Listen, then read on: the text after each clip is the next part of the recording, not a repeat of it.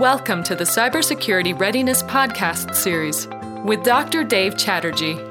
Dr. Chatterjee is the author of the book Cybersecurity Readiness, a holistic and high-performance approach, a SAGE publication.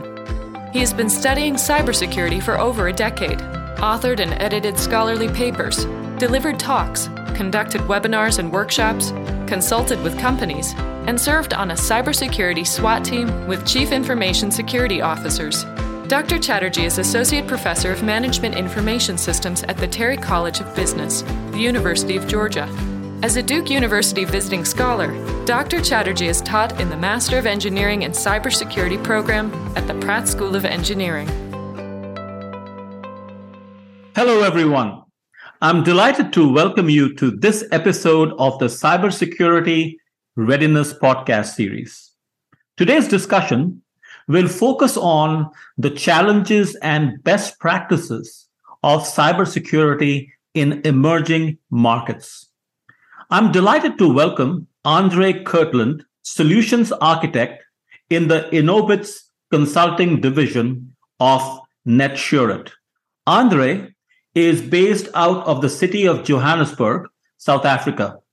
He has extensive experience in the tech and cybersecurity world, so I couldn't ask for a better guest to discuss this very important topic. To set the stage for the discussion, I'd like to share with you all the following quote. While developed markets may bear the brunt of cyber breaches, emerging markets are no less vulnerable.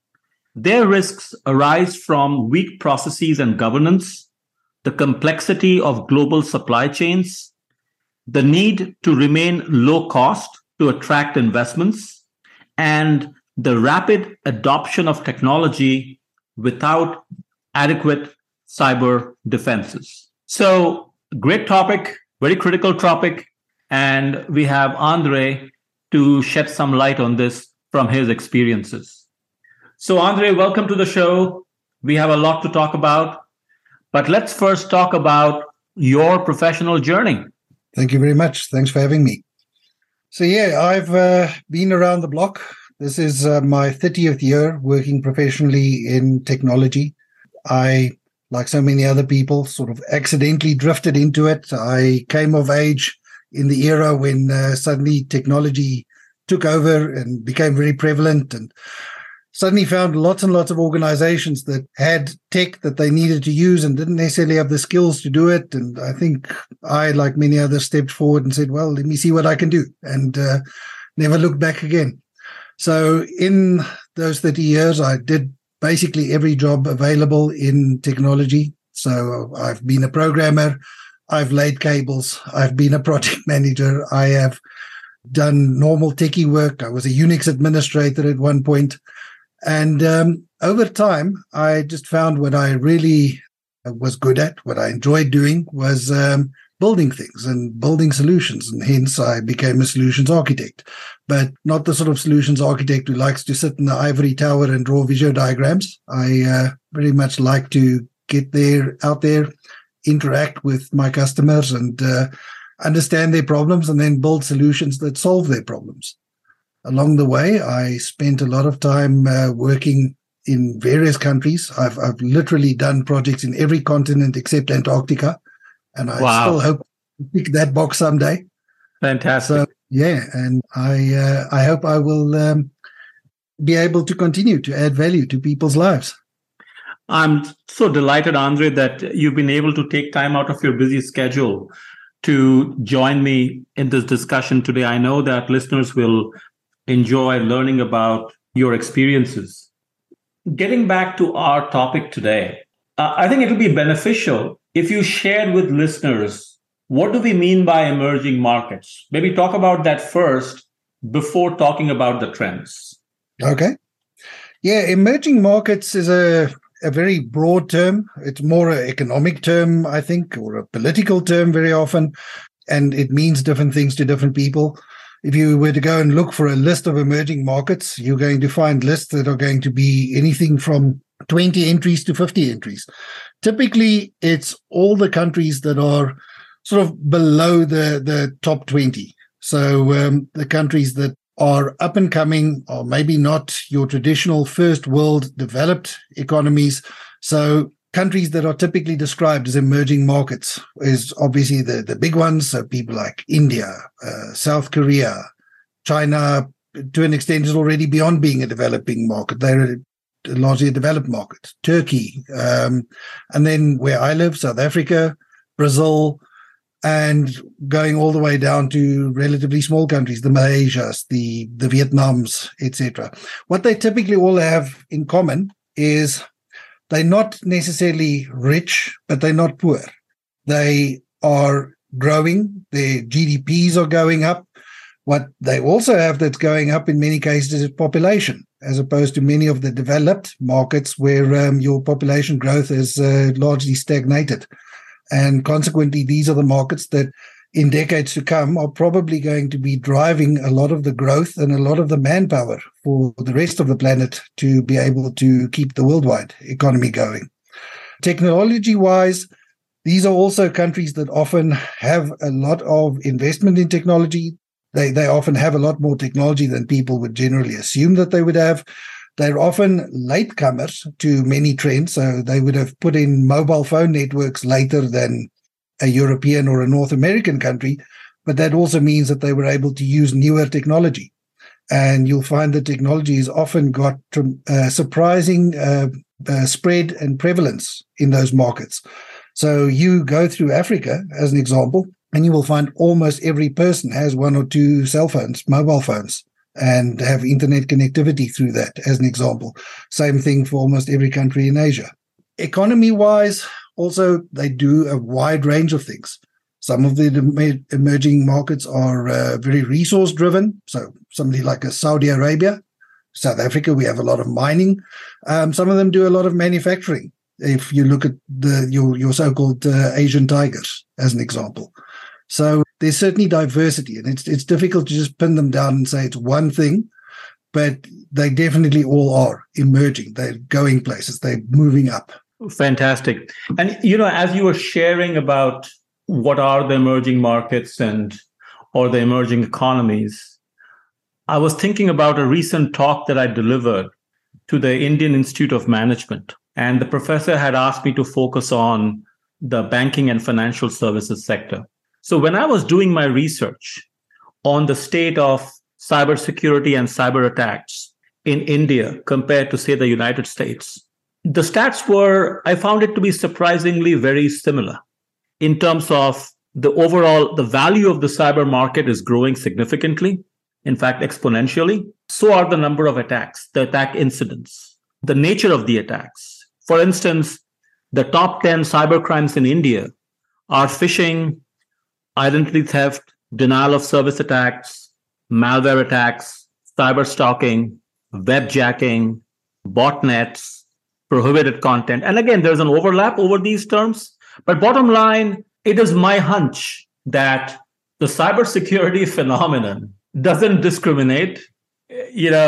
Every country, whether they are part of the emerging bloc or the developed bloc, the experiences are kind of similar. What do you think? What are your reactions? Yeah, absolutely. If we think of this as being a globalized world, per definition, it means we all get the same benefits, but we also all have the same downsides. So your cyber threats certainly do spill over national borders. They don't stop and show their passport and then decide whether they want to cross or not. If anything, a lot of the emerging markets are sometimes victimized even more by a lot of the cybercrime, because there's not necessarily, and I think that's a big part of the topic that we'll talk about, there's not necessarily always the preparedness and the resilience inside of the industries and the organizations in those countries. Sometimes there might be a bit of a feeling of, those are not our problems, they're rich people's problems. And we are maybe, there might be a perception that your developed markets aren't as much of a target, which makes them more of a target because it makes it appealing for the attackers. And there's even a trend sometimes of your attackers trying out and doing proof of concept of their threats inside of an emerging market before they go mainstream and try and attack a Fortune 500 in North America. Makes a lot of sense. I was wondering what's the likelihood that they will be able to extract money from a developing country. But to your point, using the emerging markets as a test bed for different types of attacks before they launch it in a developed economy, developed country like the United States, that kind of makes a lot of sense. Research finds that risks to emerging markets arise from 4 areas. Number 1, the complexity of supply chains.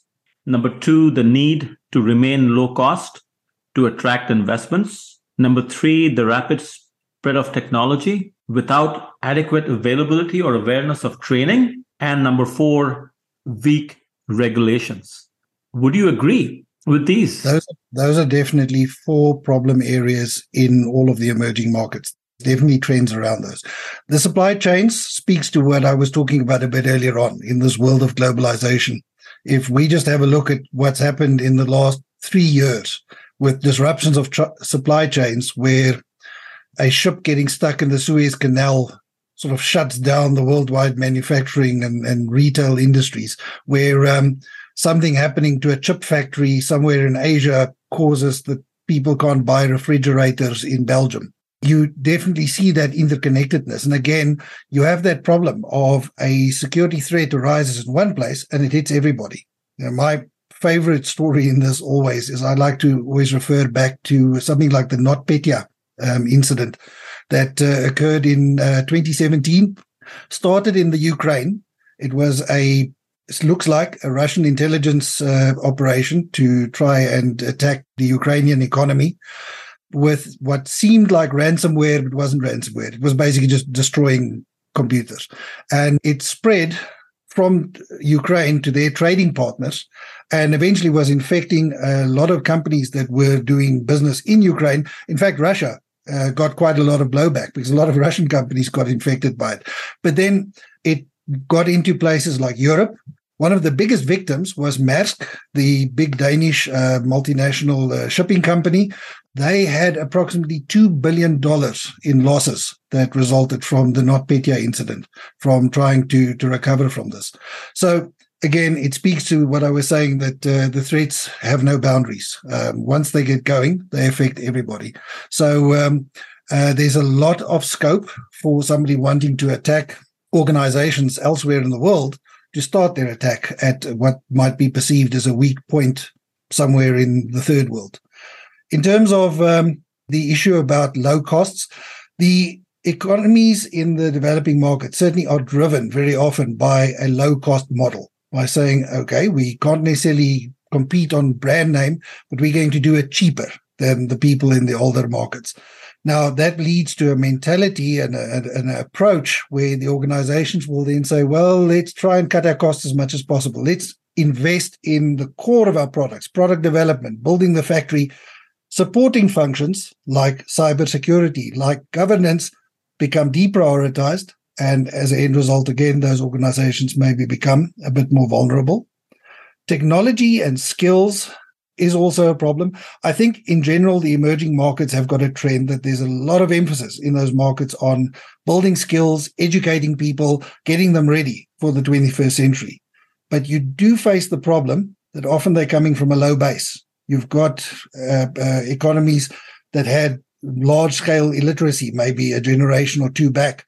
And now you're trying to produce cybersecurity professionals, and there's just not that many of them to go around. There's maybe not a strong culture in the local economies of things like STEM, science, technology, engineering, medicine, and consequently, you don't have that nurturing environment where your cybersecurity professionals are busy growing up.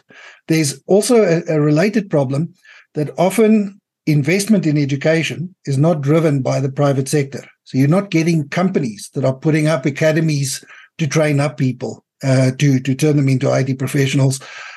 The investment that you're getting into education is coming from governments, and it's coming from outside multinationals, etc.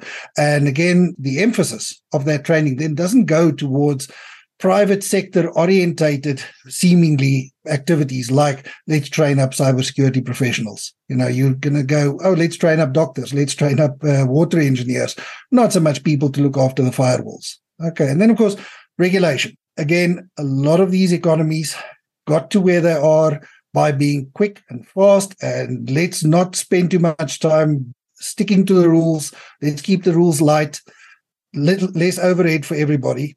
And end result, again, you don't get a strong culture of let's have strong governance, let's have strong controls in place of everything that we do. Let's just make it work. And that then spreads all the way up into the government space, where you don't necessarily even get the regulation always in these countries, where you don't get things like the GDPR that you would get in Europe, as an example, going and saying it's a law that you need to do certain things in certain ways. Okay. And again, that then weakens those organizations' ability to cope with cyber threats when they don't necessarily have the governance and the culture of governance inside of their organizations. So yes, absolutely agree. Very interesting. Thank you for shedding light. So, Andre, you are based in South Africa. And let's say some of the listeners might be interested in either working there or starting a venture there. As they evaluate the business scene there and evaluate the pros and cons, how should they look at cyber security as a risk factor when they are planning to start an initiative in South Africa? What would be your message to them? Certainly, I think you can invest with a straight face into an economy such as ours or many of the other emerging markets. And you might be concerned about the crime and the cybercrime. To join to what I said a bit earlier on, you're not necessarily more exposed than what you are anywhere else on the planet. So whether you're going into South Africa or into Italy, you are going to get hit by cybercrime. I think what you have to do is just go in with open eyes and then make sure that you take the adequate steps to protect yourself, protect your organization. You do have the benefit, certainly in our economy in South Africa, that we do have fairly good legislative support. Certainly, most of your cybercrime is a crime, and somebody's not going to be able to get away by going, oh, well, it was all on a computer. It's not a real crime. And there's certainly a legal system where we do enforce contracts and we do prosecute people for cybercrime. What I would recommend in general when going into any emerging market, and I say that as somebody who's now done business in many, many different countries, you do need to take a view of what is the legislative framework. You do need to understand, does the local legal system enforce things like copyright and intellectual property, privacy laws? Because it does happen sometimes that some of your emerging markets, those are not high priorities, and you could get surprised where you go in and try and do a set of business and suddenly discover that your intellectual property has just been ripped off by your nearest competitor, and there's nothing you can do about it because the legal system just doesn't prioritize that sort of crime. So that is worthwhile just taking a look at. Thanks for sharing. I think it's very important to, like you said, to do the due diligence. You want to go in to an external environment with your eyes open, well-informed, and not blindly. That brings up the phenomenon of outsourcing, where organizations based out of, say, the United States, they're often reaching out to the developing economies to leverage the service providers because for the most part, it is cost related. We'll get it done cheaper. So when you're trying to establish a contractual relationship with a third-party service provider based in an emerging country, what are the things that one should be mindful of? You do need to understand legally how that organization works, and you need to understand the mindset of the people that you are going to be dealing with at the top level. So there needs to be an alignment of goals. So you could end up with a disaster if you, coming in from the outside, have got a mindset of you are there to get quality at a fair price. And the person sitting opposite the table from you is saying they are going to try and charge you the most that they can, cut their costs the most that they can, and take the benefit, the difference in profit. And quality is not something they particularly care about. So there needs to be a meeting of minds in that. That does mean that it sometimes makes it a little bit more difficult to do your due diligence and do your investigation. You are probably going to need to go and put your feet on the street to actually go into the country to see who you are dealing with and talk to them in their environment, go into the office and go and talk to the organization, walk the floor and see what's actually going on inside of there. Because you're going to, especially in a security context, so let's say you're setting up something like a SOC, and there's people going to be sitting in this other country that are going to be looking at security events inside of your organization. They could potentially be dealing with fairly confidential information. They could have access to data that could have a security impact on your organization. And you really need to understand things like, how do they recruit? How do they vet the staff that they are bringing in? How do they ensure that they retain the staff that they're going to get? That's also often where it means it's a good idea to get yourself some sort of local partner who understands the local economy, the local people, and also maybe work through them. But you do that same due diligence of your partner to ensure that they have your best interests at heart. Absolutely. In fact, I want to reiterate a few things you just said. I want to remind listeners or alert the listeners that when you're trying to leverage expertise from other parts of the world and enter into any kind of a contractual relationship, it's always a good idea to have some physical presence there. Have your own representation there. As Andre just said, visit the site, see who are actually working on your project, learn about the governance system, learn about the culture. Don't just buy into, let's say that they provide you with a document attesting that they are in compliance. Go ahead and test it out. Almost like I'm asking you to be an auditor yourself. Make sure that what is being said is actually true. And while often cost is a driver, you want to go cheaper.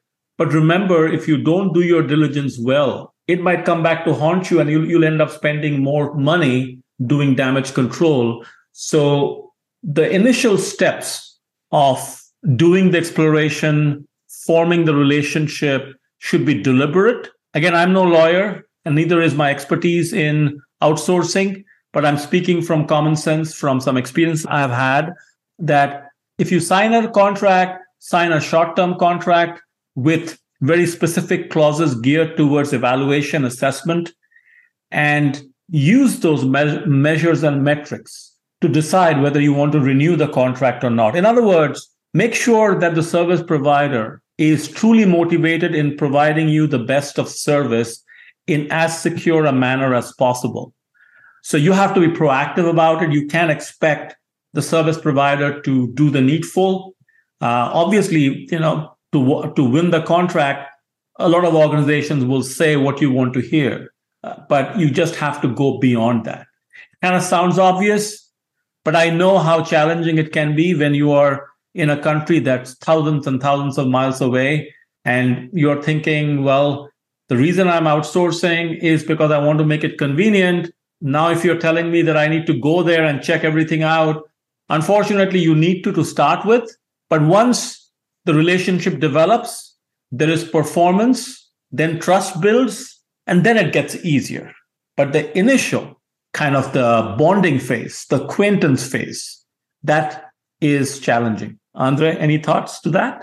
No, absolutely agreed. You essentially need to treat the process of establishing a service provider contract very much like an acquisition. You should treat this as if you are going to that country to buy a business. You're going to buy a bank or you're going to buy a factory and you're going to be an investor in it.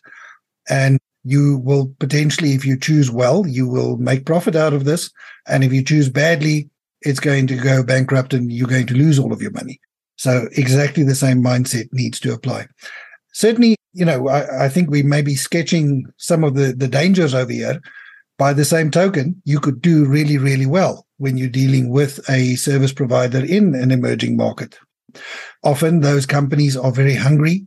They are eager to please. They are eager to prove their ability. We can certainly look at a lot of the big Indian IT service providers, people like Tata, as an example, that have done extremely well in the developed countries by providing external services and providing very top-level skills and showing a very high commitment to delivering very good levels of service. If you can find yourself an organization that is trying to become your trusted advisor. And they're going to become your trusted advisor by being trustworthy.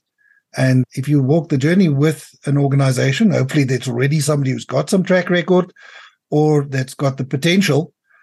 If you manage it well, you could end up with gold in your pockets. Very true. And Andre, I'm glad you said what you said. I wanted to clarify something here. When we make a distinction between emerging economies and developed economies, I don't want the listeners to form the opinion that we are trying to make a distinction between best and not so great. That's not the intent here. Just like any organization, a country goes through a life cycle, and every country is at a different stage in their life cycle. So it's not like developed economies are better than developing economies. I want to clarify that first and foremost. We are discussing the cybersecurity phenomenon across the world and how it's impacting the different areas, and every area has their contextual challenges. So I hope that listeners are, they take it in that spirit. That brings up a very interesting question, Andre. You stated in our planning document. I love this question. You posed it this way. You said, what can organizations in the developed world learn from how organizations in the emerging markets manage cybersecurity? So I will now ask you to answer this great question. Great questions sometimes have difficult answers. I think if you have a look at the second part of what I posed over there, is I said, how do organizations in emerging markets manage cybersecurity? Let's answer that part of the question first. Sure. And I think some of the answer to that is organizations that are maybe more resource constrained, that maybe don't have huge investment in something like cybersecurity, don't have large parts of their personnel, large armies of people that they could draw upon to do cybersecurity, have to get creative. They have to get innovative. They have to get flexible and agile. So they have to really have a look at what is the threat that I'm trying to protect myself against. I need to prioritize those threats. So I have to say, what is the most likely thing that is going to come and try and hurt me in the near future and could cause the most impact, and then focus on that. And if I'm then building my cybersecurity to be resilient against that particular threat, then I also can't go and afford to waste my investment. And I say waste in air quotes by saying, oh, well, I'm going to throw a ton of money into investing in some security framework or tools that were very important to me a decade ago, but are perhaps not that relevant anymore into what I need to protect myself against now. I need to try and stay up to date, and I need to make sure that I get a lot of good ROI. I get a bang for my buck on what I'm busy spending my money on.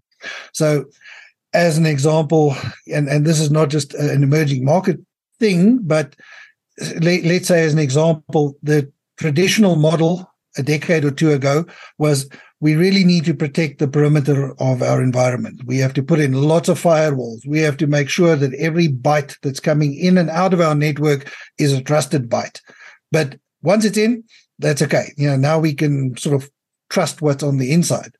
Reality has proven that wasn't necessarily always a good model, because you got lots of threats that managed to get into the door. So as an example, something like phishing, where somebody sends one of my users an email, the user clicks on a link inside of the email, and that downloads ransomware, and it's running from their computer with their user account inside of my network. Suddenly, my perimeter protection isn't doing much to keep that threat out. Okay, so that led to the rise of concepts like zero trust that said, let's not trust our users. Let's not trust our devices. Let's make sure that we can protect ourselves even if there's a compromise on our internal network. So, as I said, this is not an emerging markets concept itself, but an agile organization makes that change. An agile organization says, yes, I used to invest lots and lots and lots of money into firewalls and everything related to that, but now I need to invest it into something different. And now I need to start investing into something different again. Now I need to start saying, how do I detect threats that leave no footprints? How do I detect malware that is using AI, machine learning concepts and methodologies to do transactions inside of my environment on my systems, not executing little pieces of malware that go and try and find a vulnerability in a piece of software somewhere.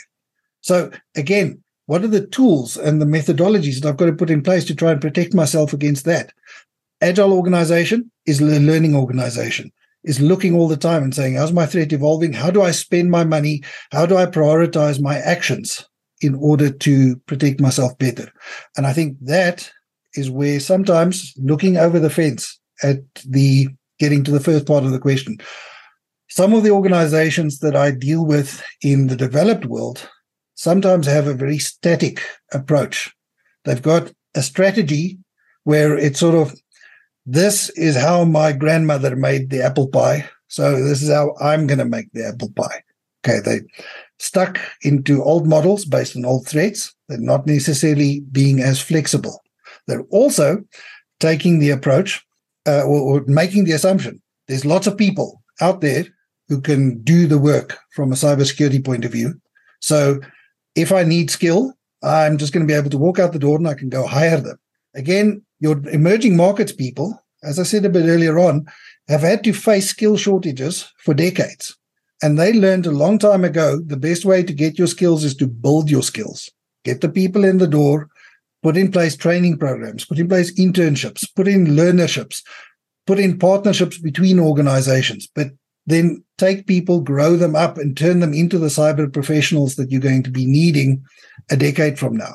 Again, a lot of your developing world organizations are not necessarily making that investment, and now they're sitting in the year 2023 saying, where am I going to find all of those cybersecurity professionals I need in order to be able to help me stay secure? And again, possible lesson that they could be taking from some of those emerging market organizations. Absolutely. Very, very, very true. Spot on.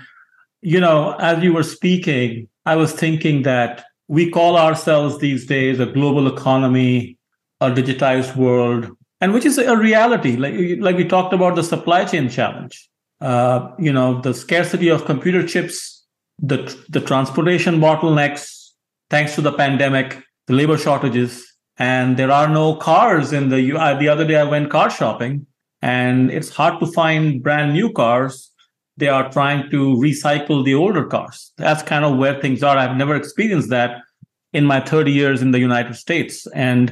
But at least I have a lot to talk about in the classroom about the realities of supply chain bottlenecks, because we are feeling it as a consumer, whether it's going to the grocery store and not finding a particular item that's not on the shelves, or because of scarcity, the prices have gone up. So reality has hit home in many ways. The other thing that I thought of as you were sharing your perspectives is the fact that your approach to cybersecurity, and I'm a huge fan of a holistic approach, should not change whether you are in the developed economy or you're in a developing economy, because the challenges are the same. For instance, the defense in depth approach, the zero trust framework, these are great approaches. Now, can you implement them well? Can you implement them well consistently over a period of time? That's where the difference lies. There's no problem with these success factors or best practices. I think they are all valid. It is, can you make it happen? And talking about success factors and best practices, I published a book in 2021 through Sage Publishing. It's titled Cybersecurity Readiness, a Holistic and High Performance Approach. In that book, I describe the holistic governance framework. I call it the commitment, preparedness, and discipline framework. I kept the labels pretty generic so everybody can relate to. That when you're trying to manage cybersecurity in a holistic manner, you need to have that commitment, which is, if you think about commitment, we're talking about top management being hands-on. We are talking about the organization recognizing that let's truly empower the CISO and the CISO function, whereby they can report either directly to the CEO or to the board of directors so they can be as objective and unbiased as possible. Let's try to create what I like to call a "we are in it together" culture, where every organizational member, including supply chain partners, recognize they all have a role to play if they truly want to secure the strategic assets. And the list goes on. When we come to the preparedness dimension, that's where the technical controls that have been popularized through frameworks such as NIST come into play. There are probably 100 plus controls that can be put in place to secure the data, to secure the network, to secure the storage devices, and more. So there's a lot out there that organizations can do. And finally, the discipline, which is what I was getting at. One is to have the plan. One is to have a framework. The other is to practice it well and keep at it. Unfortunately, the cybersecurity challenge is not going to go away. It's like brushing your teeth, if I may. I don't want to trivialize the challenge, but it is something as fundamental as that. You can't stop brushing your teeth. You can't stop maintaining the cyber hygiene. You have to find a way of getting it etched in the culture, in the mindset, so it becomes muscle memory and people do it without even thinking about it. We have to get to a point where reminders are important through training and workshops, but there is a certain level of awareness. So that's kind of my, maybe more than 2 cents here, way of putting my arms around cybersecurity governance and reiterating what you said, Andre, that the solution is no different. It's how well we implement them. That's the challenge. And that's where I love the way you put it. There can be a sense of complacency in the developed part of the world where they feel they have figured it out, they know it, there's work for them. So there's nothing to learn from the developing economies. But that's precisely where you shouldn't allow that mindset to set in. You must be open to other ideas. And in countries where they are faced with a more challenging scenario, they're probably more alert and more hungry and more motivated in putting in place the best possible practices. And so the sharing of knowledge, the sharing of experiences can be hugely beneficial. Andre, it's your turn. I spoke too much, I think. No, you shared a lot of value. Look, I've reviewed your commitment, preparedness, discipline model before, and it speaks a lot of truth. It is essentially the basic good practices of how you should tackle security everywhere, anywhere, at all times. You know, it comes down to one other very related model. I always say every solution is not just put in place good tech. It's always technology, people, and process. So put in the good tools, but also make sure that the people know how to work with it, know that the people know what they have to do, when they have to do it, how they have to do it. And then have the processes that define the policies and the governance and the flow of what we have to do, the task assignments for everybody in that environment. And only if you have all of those covered are you actually going to have a good, secure solution. So some of the things that I certainly, just picking out of your model, the commitment area, I think is very, very important. And again, speaking specifically again towards organizations in emerging markets that perhaps sometimes don't have such a strong culture and history of commitment to governance and supporting functions like cybersecurity, as I said a bit earlier on.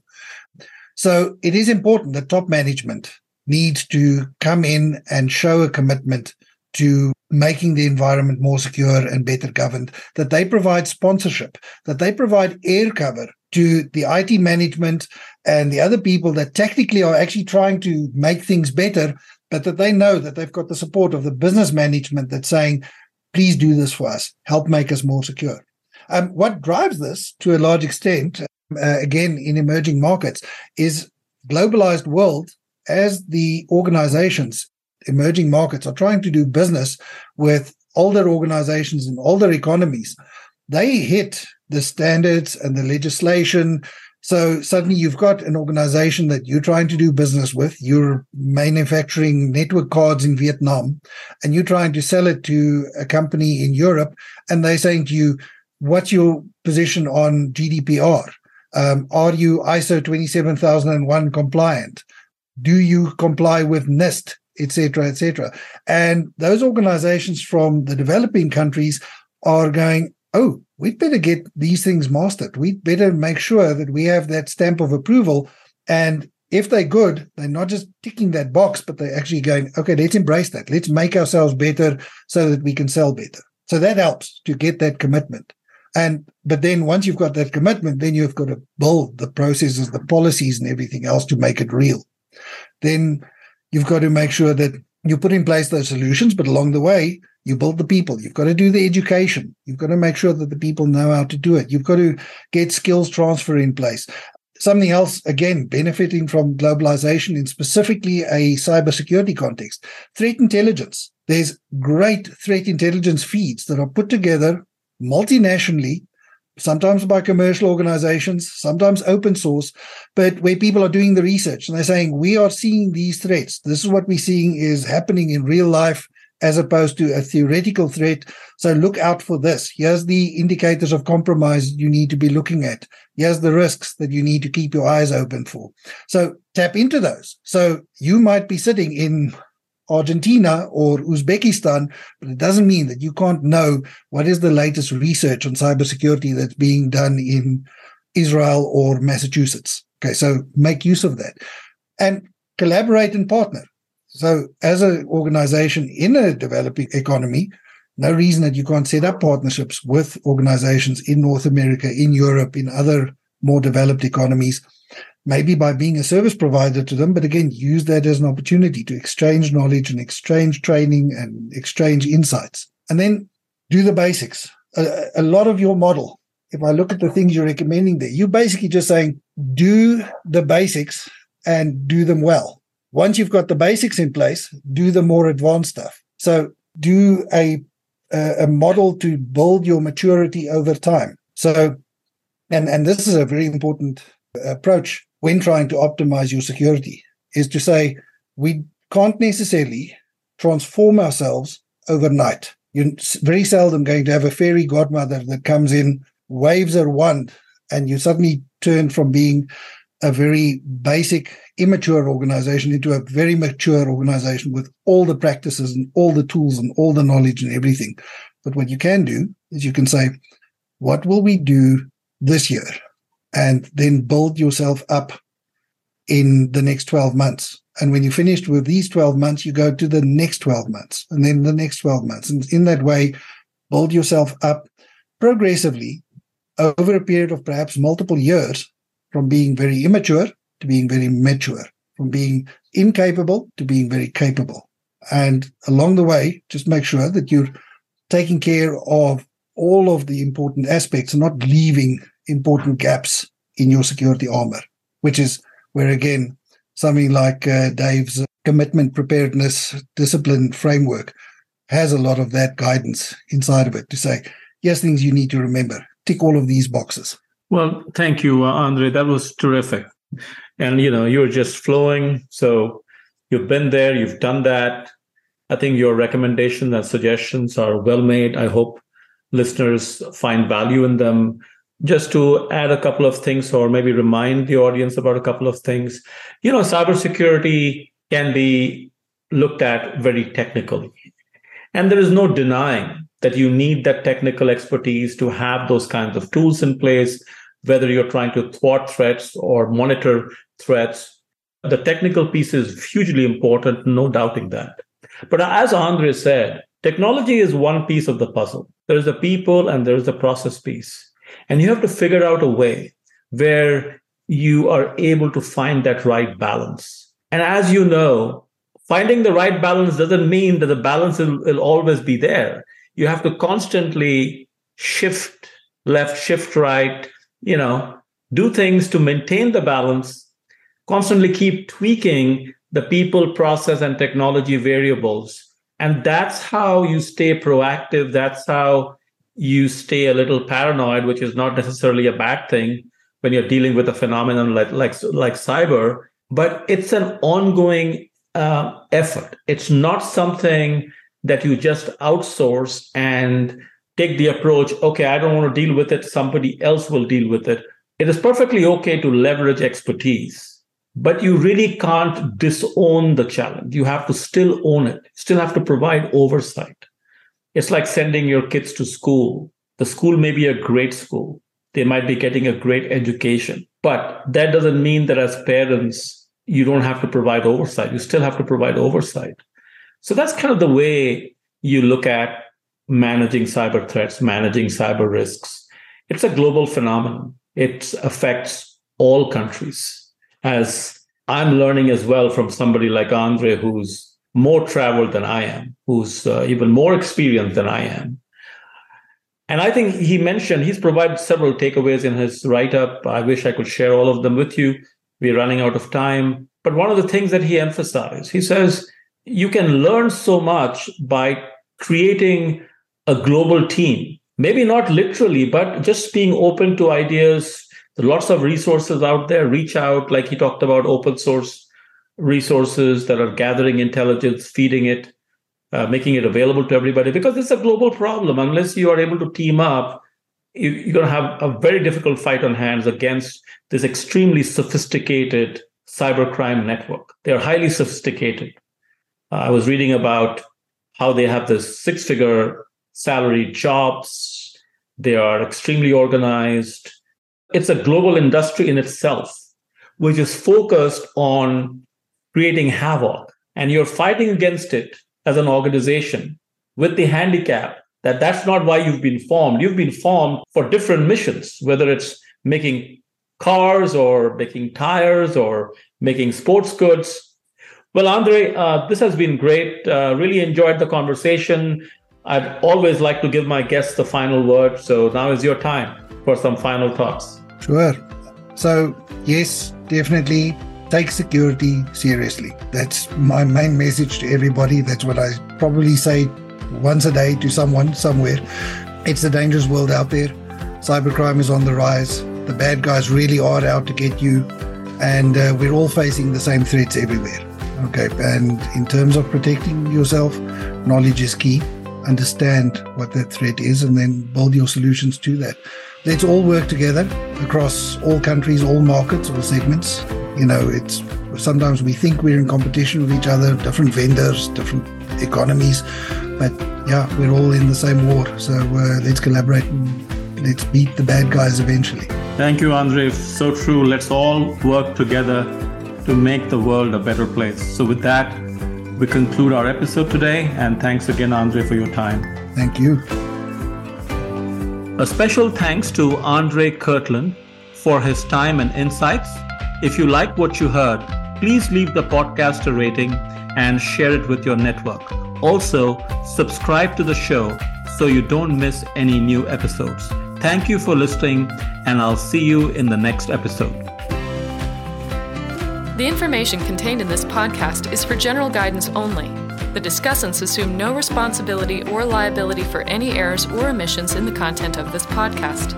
The information contained in this podcast is provided on an as-is basis with no guarantee of completeness, accuracy, usefulness, or timeliness. The opinions and recommendations expressed in this podcast are those of the discussants and not of any organization.